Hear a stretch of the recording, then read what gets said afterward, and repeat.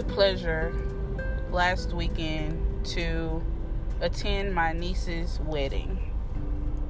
And it was a great experience because the person that she married has been someone who's been around our family for many years. I definitely want to say it's been over a decade. But that's neither here nor there.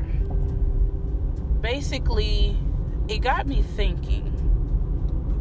Now, I know a lot of us who have gone through relationship issues, the ups and downs. You've had tragedies happen where you may be divorced, or you had someone pass away, or whatever the case may be. We kind of find ourselves in a place where we are trying to decide on whether or not we deem it necessary to get back in a relationship again. And that's me. That's been me for the past maybe 2.5 years. Just trying to figure out, is it a good idea for me to put myself back out there? Well, as I've been pondering over the idea of spending my life with someone else, I've also been spending a lot of my time getting myself together. Learning how to be better at taking care of Takara so that I can be able to help contribute to a successful relationship.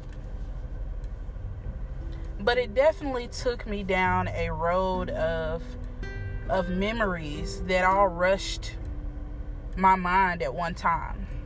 As many of my listeners may know, I am a divorcee. I used to be married, and I was with my ex-husband for 8 years. This year would have made 6 years of marriage, but of course that did not happen. And just being able to be on the outside of a wedding, looking in on the couple that's getting married and witnessing the union that is being created, it just makes me go back to the memories of my own life, my own marriage that I once was a part of, and the possibilities of being able to be married again. But now I question whether or not I will ever be mentally ready to go down that path again. So I want to hear from you all. I want to hear from my listeners. I want to hear from those who desire marriage, but you've had really bad experiences with relationships. I want to hear from those who have been married and are now divorced, and you have not moved on yet. What are your thoughts? How do you feel about the possibilities of marriage? How do you feel about the possibilities of even being in a committed relationship with someone else after such a hard experience in the past?